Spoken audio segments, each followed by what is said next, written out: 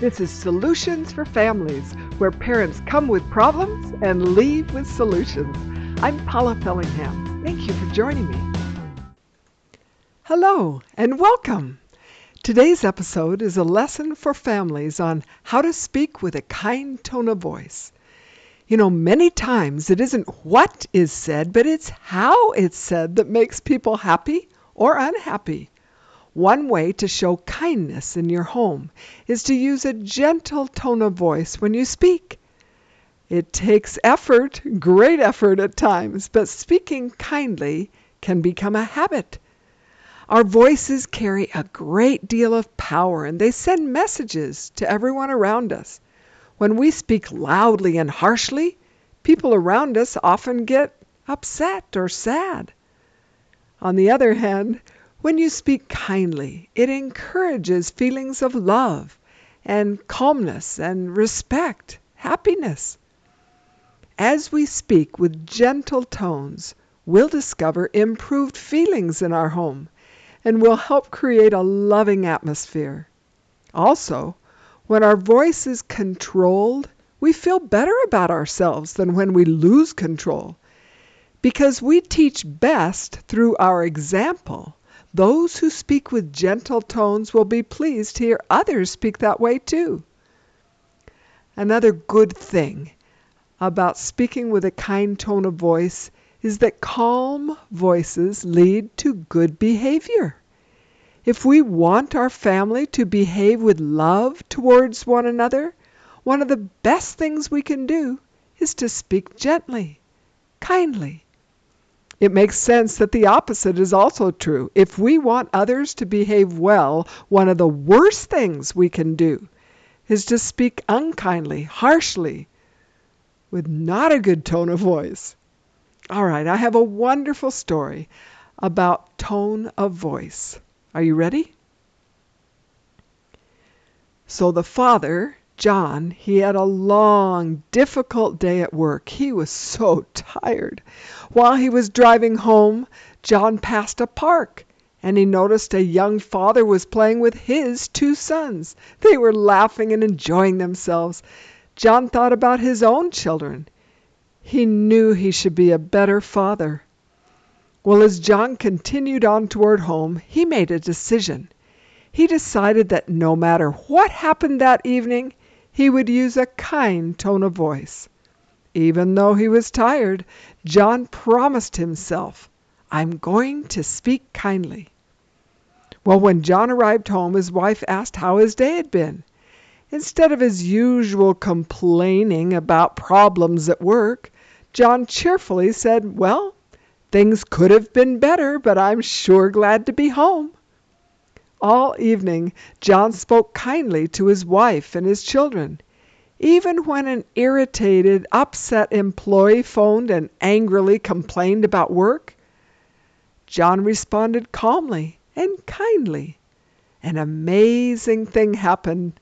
John set a tone of kindness in his home, and his family, they followed his example. Just before bed, Matt, one of the children, said, "Gosh, something's different around here. Everybody's so happy."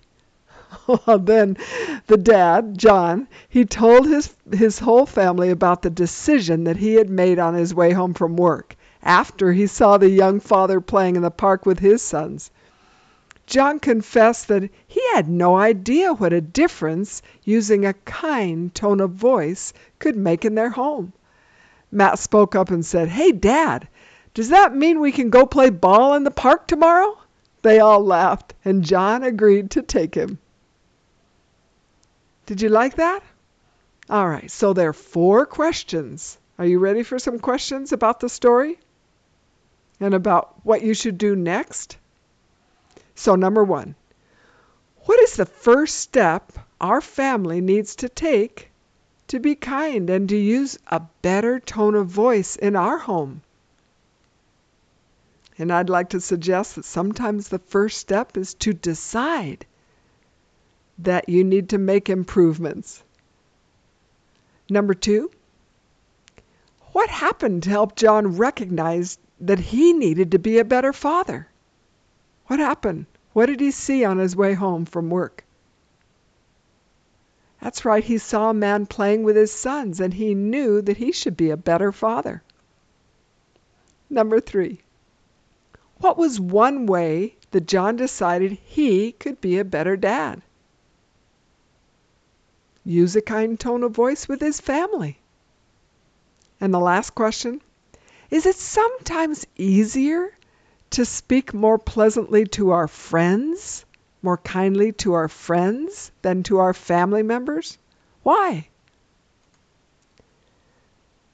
All right, now here's an activity. I'm going to say 5 sentences, and I'm going to say them harshly with an unkind tone of voice, not the right way. And then I'm going to say them nicely with a kind tone of voice for you to be able to hear the difference. 5 things. Are you ready? 5 sentences. Number 1. And this is the wrong way to say it, remember. You ready? Come to breakfast! Number 2, we're going to be late.